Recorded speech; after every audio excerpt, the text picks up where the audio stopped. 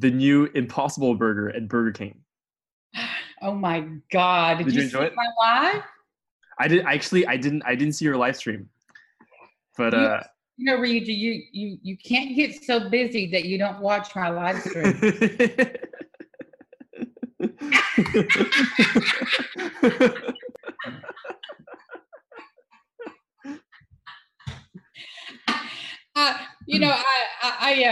I make it a point to. I can't watch all yours. My God, the content you push out is like. Yeah, no, don't worry. I don't expect anyone to watch my content. I'm like, I would rather watch your content. I do watch, but I can't watch all of it. But because you're like, my God, the content you put out just blows my mind. But I put out one. I'll talk about it. We'll talk about it in the podcast because I went to Burger King in Angleton. Mm-hmm. I just was driving to my mother's house, right? Mm-hmm. Well, actually not her house. I was going to her senior citizen, like her little luau or whatever she was having with karaoke. Mm-hmm. Okay.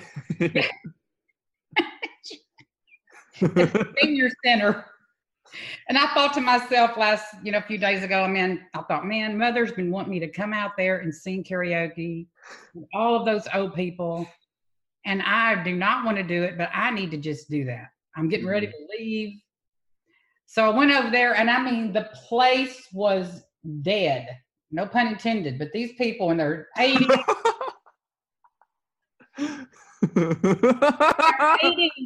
there was a lady doing karaoke that was 91. That's amazing. Anyway, on the way to there, I passed a Burger King. Yeah. And I thought, today's the day. And I thought, no way it'll be in Angleton. Mm-hmm. I parked my car, went in there, and I saw Impossible Whopper signs everywhere. Nationwide. I was blown away.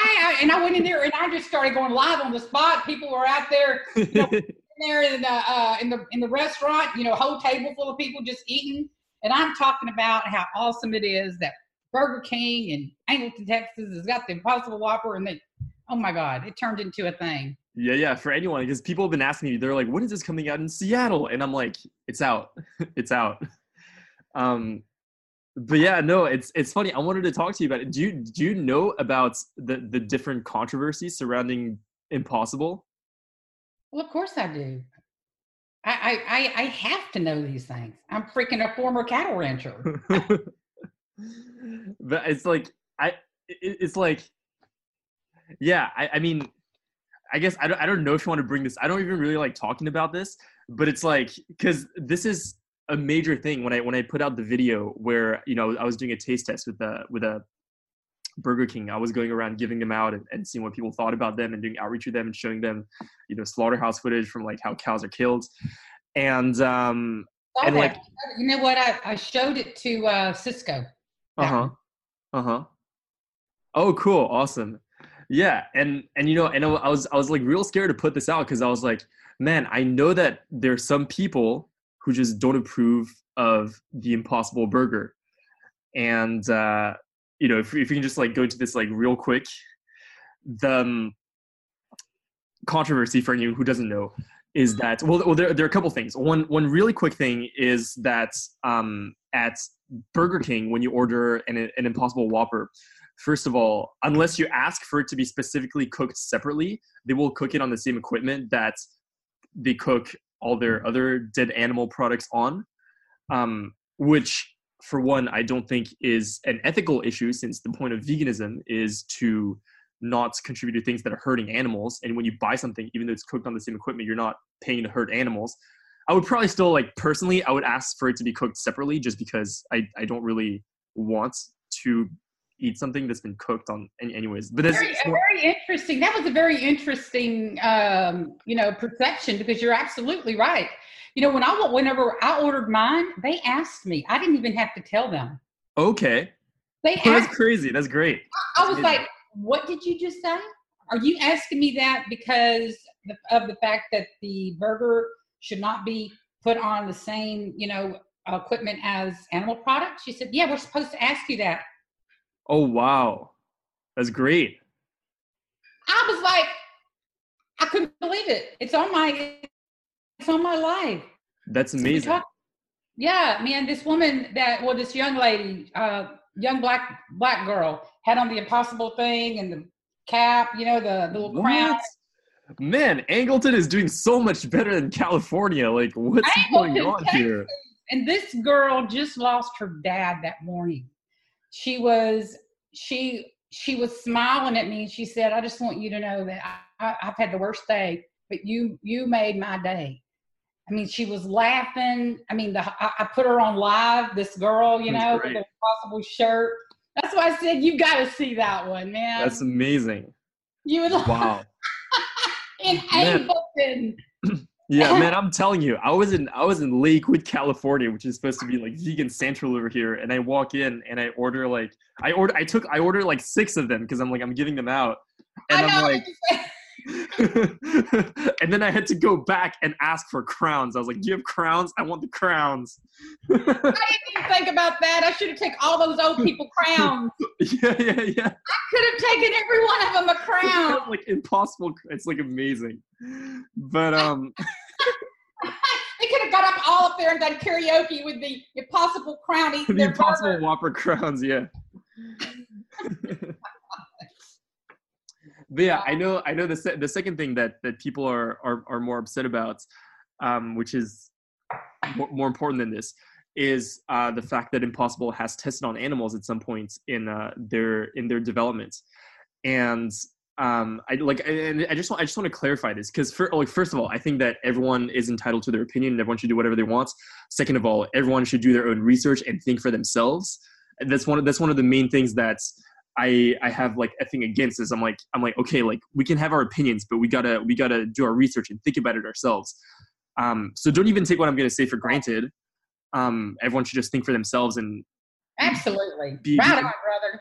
Be independent thinkers, right? But the reason that people are against Impossible is because they have tested on animals at some point, and they're like, we shouldn't support a company that has tested on animals in order to put out a product that's vegan. I think that's well, what do you think? What are your 2 cents? I would love to know.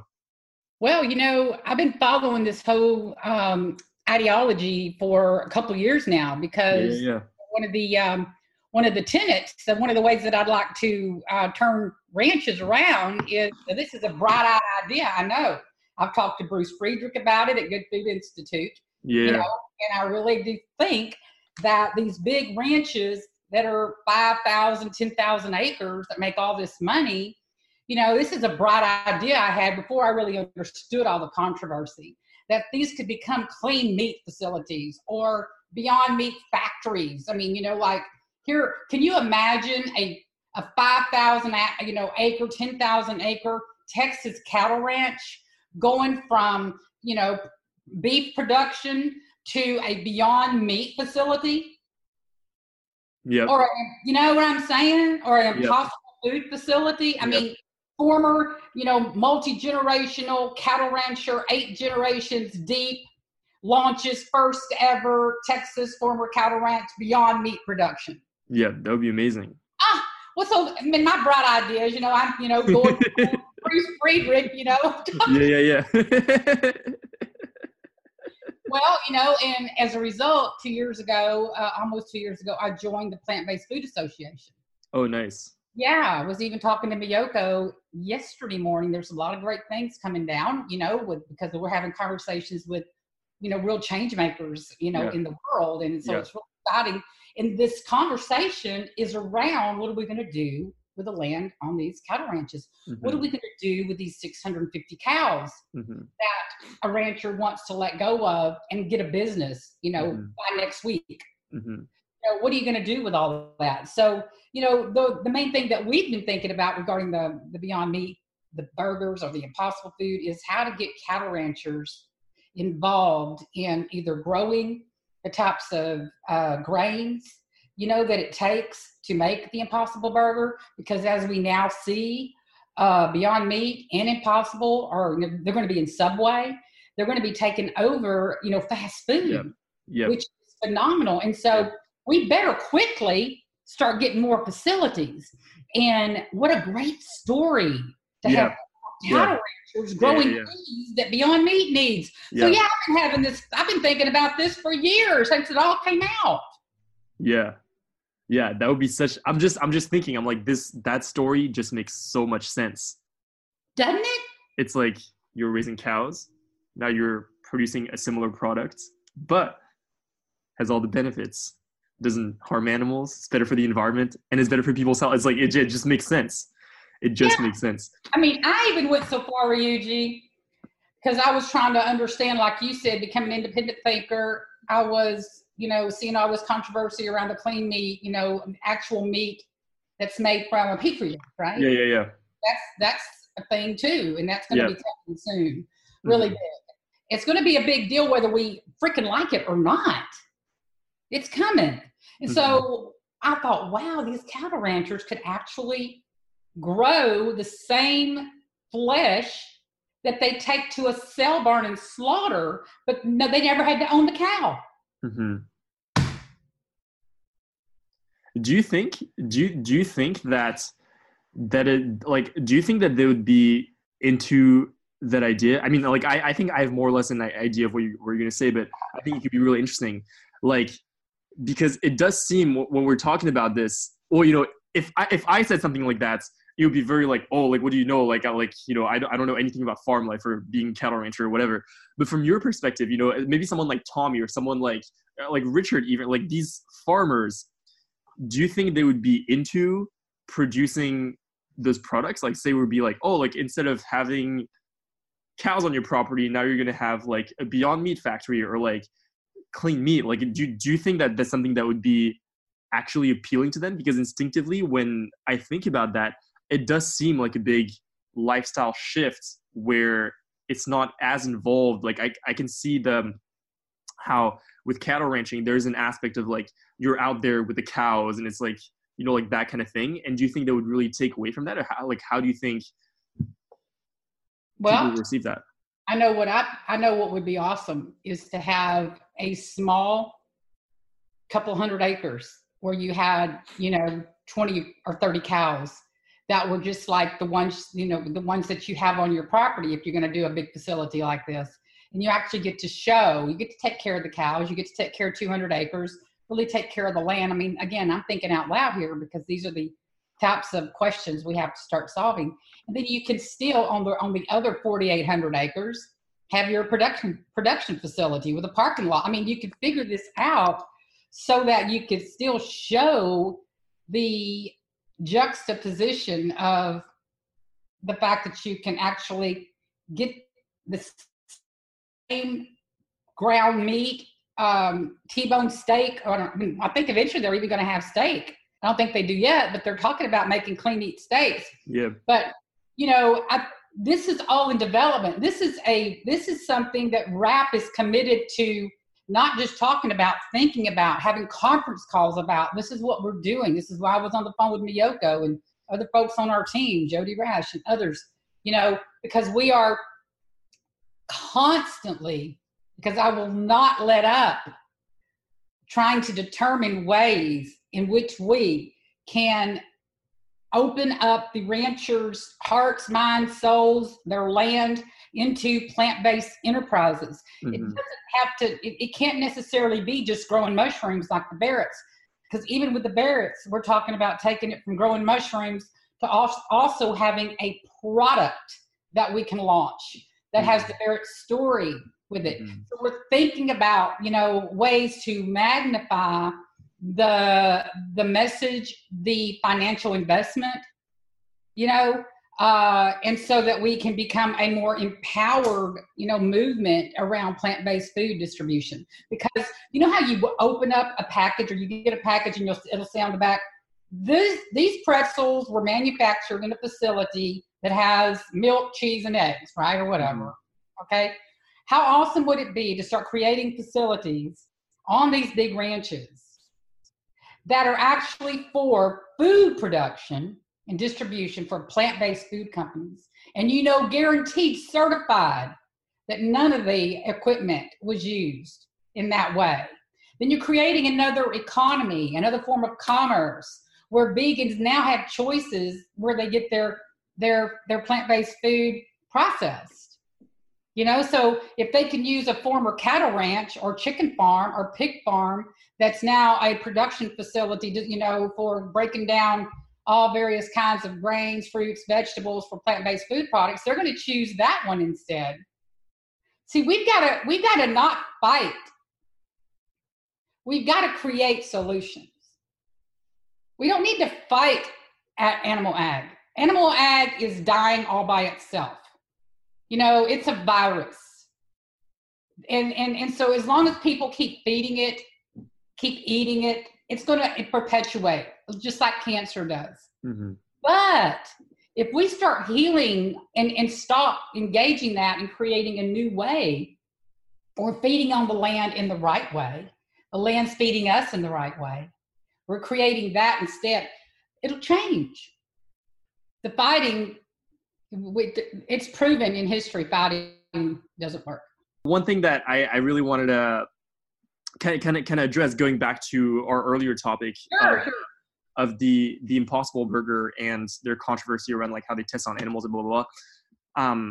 I just wanted to clarify this, because I think it's always important for us to keep our end in mind and take into account why we are doing things, because I feel like sometimes we lose sight of that. And I know I definitely have in the past. As people who are advocates for animals, as people who are vegans, as animal liberation activists, I think it's important that we always keep our minds on the fact that what we are doing ultimately is to help animals. And ultimately for example, just take the definition of veganism.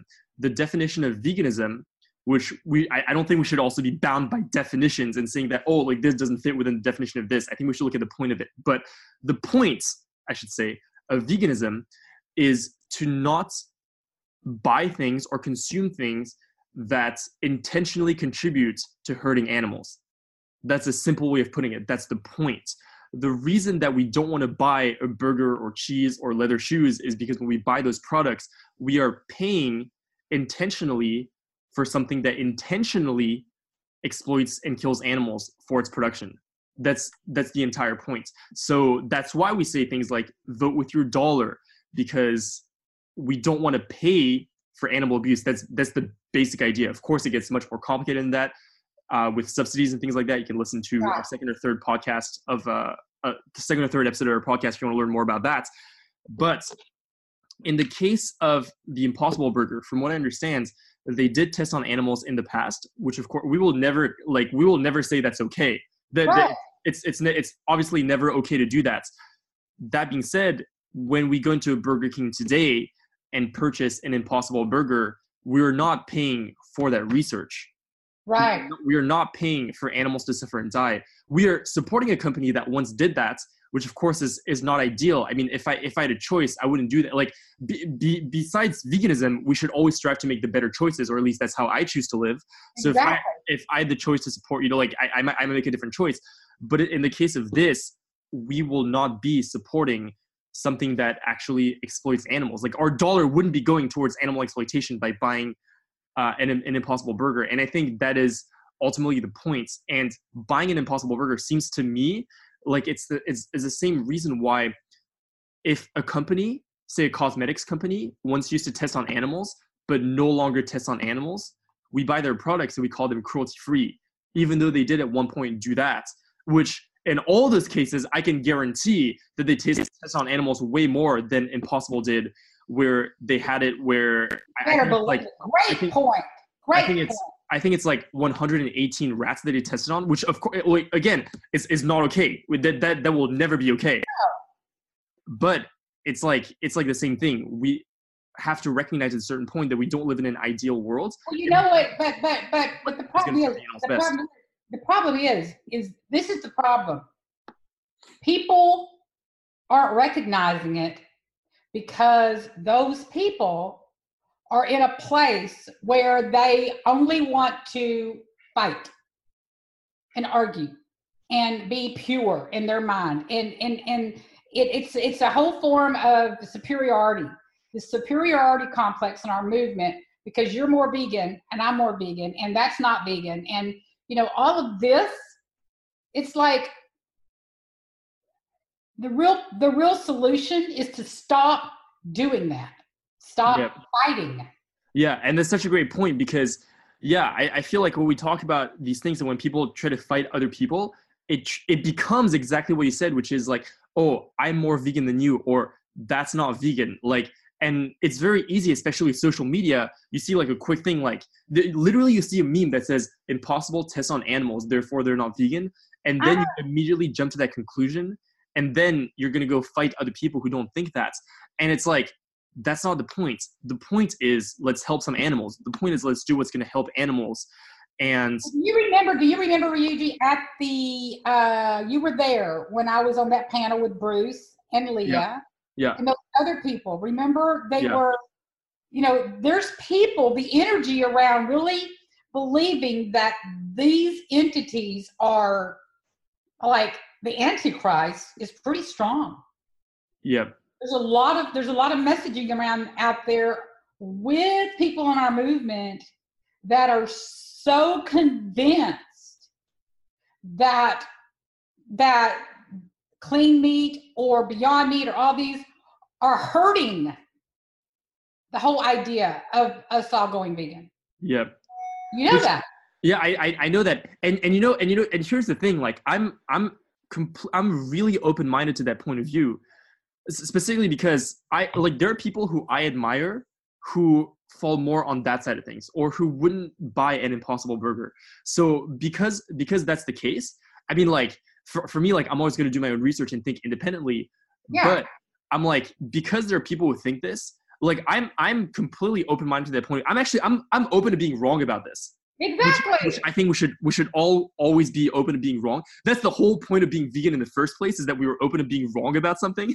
So I think we shouldn't drop that once we're vegan. How about just open to being damn human? Yeah. Humans change their mind. Humans, if we're all sitting around just being told what to do, what to think, how to vote, what to believe, who to love, what color's good, what color's not, that's so freaking crazy that we allow ourselves to be programmed. You can eat a lamb's leg, but not a dog's leg. That's all programming. That's all freaking programming. And we've got to do our own critical thinking around this. Because you bring up such a great point because that's the whole point. The whole reason that we're not vegan in the first place is because we've been programmed to believe these things and that we don't think about it critically. And I think what veganism really shows is that you can't take anything for granted ever. No matter what anyone says, you cannot take that at face value. Like anything could be wrong. Anything could be wrong.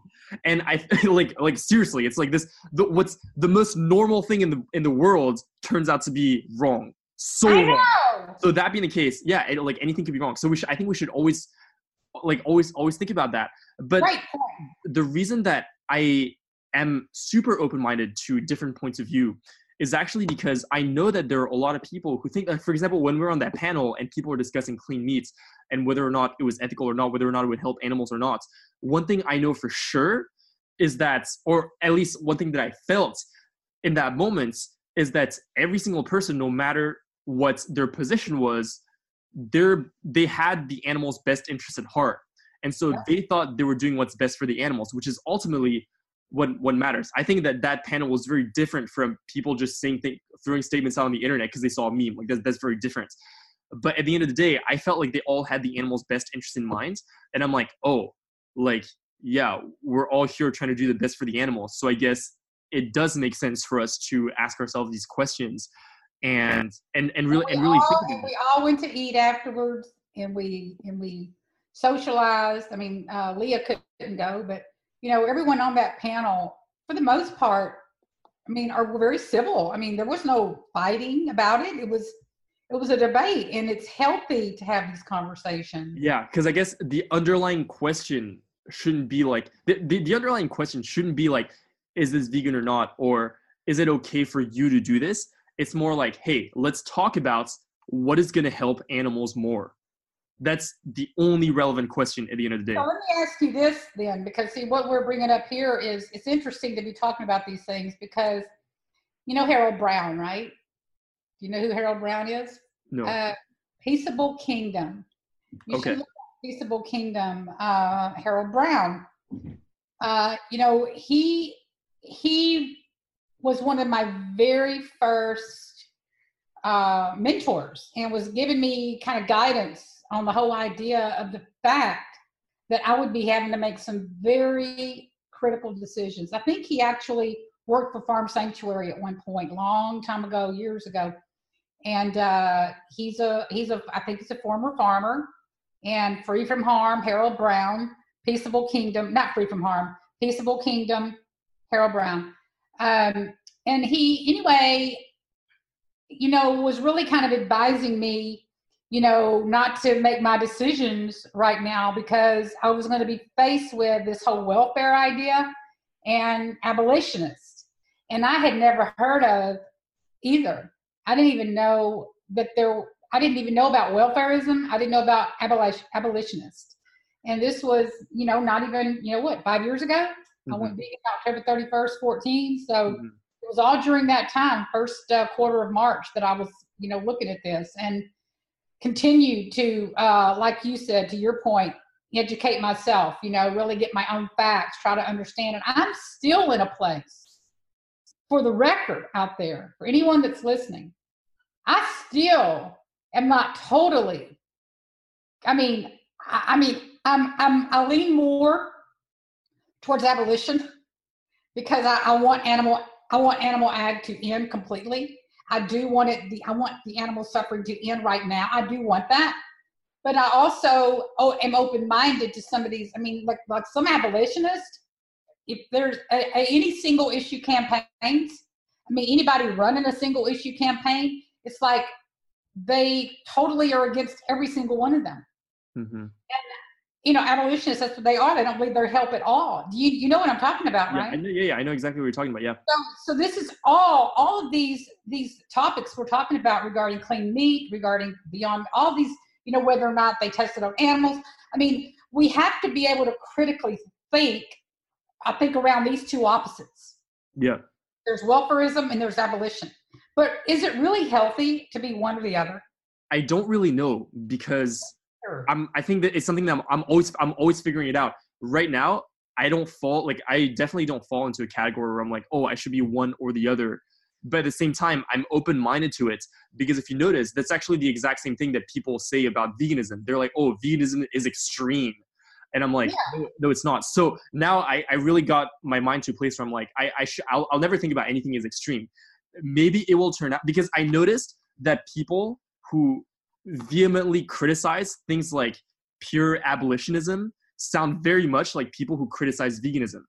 Yes. It doesn't mean that they're right or wrong. It just means that I'll question it and I'll remain open, because I know that the people who are pure abolitionists also have the best interest in the animals in mind, and I actually completely understand their argument. It seems very theoretical and not necessarily rooted in reality for me, but at the same time, there are, for anyone who doesn't know, by the way, the quick difference between welfarism and abolitionism is we're saying that animal exploitation should be abolished, period, end of story, right now, because it's inherently wrong, while welfarism says that, well, we should give animals better treatments, which is not what either of us are advocating. Veganism is inherently an abolitionist standpoint in the sense that we're saying that animal exploitation is wrong, but the debate is more around whether or not welfarist reforms would help along the way of abolishing. I tell you, one of the things that really bothers me about the welfarist reform is these single issue campaigns. It does bother me a lot because, I just wonder about what's really behind it, because there's so much money and power and all, and corporate greed and all these things. And so I question their motive, their intention, and whether or not it's really going to benefit us. And so I can't really say that I support any single issue campaign because of it. I just don't criticize. Yeah, I think that's the big thing. It's like, for me, like, because I fall so much in the camp of like, I'm always just thinking about it and learning more. And at the end of the day, one thing that I realized and one thing that I understand from my current understanding, especially studying organizations like DXE, who has a very strategic plan for getting to animal liberation within our generation and who has extensively studied past social movements and things like that. One thing that I've kind of figured out and that I understand now is that, and I'm still questioning this, so I don't even know if it's true, but at least what I think now is that we cannot know, it is very difficult to know ultimately whether something will help our movements or not. But also, according to DXC, the way that social change happens is it happens very, very slowly. And then there's a peak where like something happens and then it just all of a sudden changes. And in a way of looking at it, it seems like everything that leads up to there doesn't, it like at the end of the day, it's like it doesn't matter as much as we'd like to think it matters. Yeah. So that's kind of like that's what I understood from like what DXC was saying, is that like they're basically, you know, Wayne said, for example, he said, well, find a voice, find some friends, and fight like hell. That's like his whole thing. He's like, just do you, but find community, make some friends, and just go all out. And as long as it's nonviolent, DXC will support it.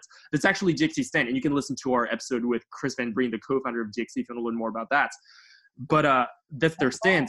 And from what I understand, the reasoning behind that is, well, you know, we're just going to build community, and then at some point there's going to be like mass mobilization, and that's when we're going to force change. Yeah, you know, upon the system. Wayne is one of the most brilliant people. You know, I've had conversations with him that they've impacted me greatly. You know, when you heard he's stepping down from leadership, right? He what in leadership? You heard DXC Wayne is stepping down from leadership. Okay, well, makes sense. Yeah. Did you hear about it? I didn't hear about it, but I always knew it could happen because yes. Wayne was always very clear on how he was like, he was the founder, but he's just like one of the people in the organization. Yeah, I'm so glad I'm the one to tell you all about it. You're such a star now, Ryuji, out there in, you know, in the world. I mean, you produce so much content. It's like, dude, get on DXC and see. You wouldn't believe. He made this big announcement, this big blog. I've been in conversations with him about it. Almira is the new DXC lead. Oh, amazing. That's amazing. She's amazing. As of September 1st. Yeah. And it makes a lot of sense why he's stepping down. And I'm so proud of him. And, you know, I'm hoping, you know, kind of for selfish reasons now, that maybe we can even get him on our podcast. You know, it's just another dude, you know, that just happened to be the founder of DXC. Yeah. I mean, that's really how he thinks about himself too, which is. I know, exactly. That's how he thinks about himself. You know, and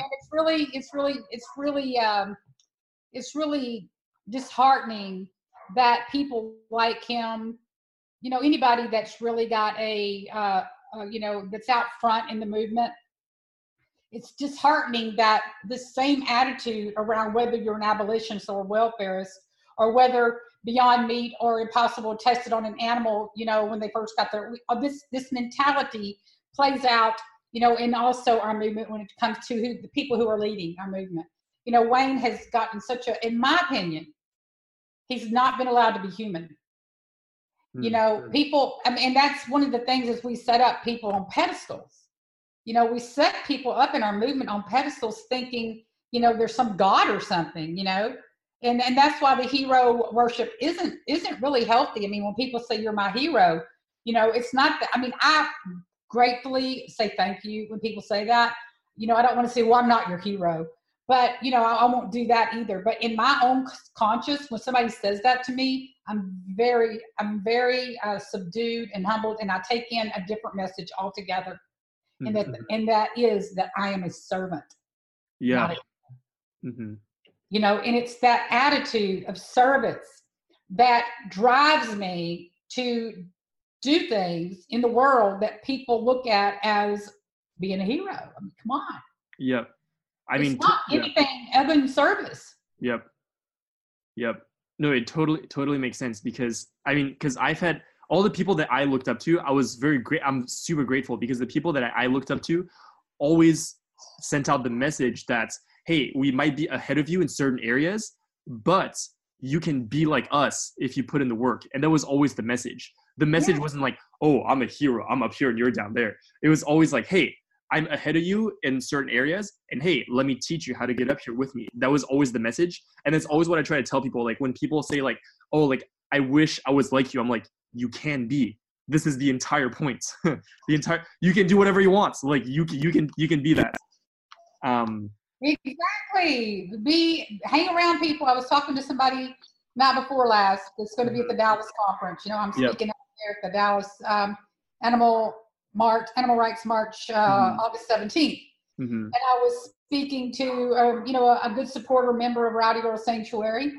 And, she's kind of like experienced a little bit of being ostracized. I mean, right here in Dallas, she's in Dallas and she's experiencing some of this back and forth bullshit, and one of the biggest problems, in my opinion, is just like I always say, Ryuji, about ranchers. Conversations are what change people. Conversations will change ranchers. Conversations with other vegans that are at war with each other is going to change us. We got to be able to have conversations. And when one person imposes on another, tries to make something happen, tries to force, tries to push, the other is going to obviously say, hey, I'm blocking you. Why in the world would anybody want to be dealt with in a hostile manner? I've blocked a number of people that have continually come at me that way, that did not want to have a conversation with me. If you don't want to have a conversation, all you want to do is hate. All you want to do is push me out or push your agenda on me, and it's painful. I'm not gonna engage that for very long. I will try to have a conversation, but eventually, and that's what we in our movement need to start doing. We need to start having conversations. Yep. Well, I think that's a great note to end this on. Actually, I totally agree. Yeah, the very last thing that I was gonna say is just for anyone wondering, because I'm like, I guess this whole conversation could be very confusing. It's like, well, what do I do? What do I think? What do I support? What do I not support? And at the end of the day, I think that the key message is, think about things for yourself. And we should never get to a point where we're doing something or not doing something just out of pure, like, I don't do this. We should always be reevaluating. Research. Things like, for example,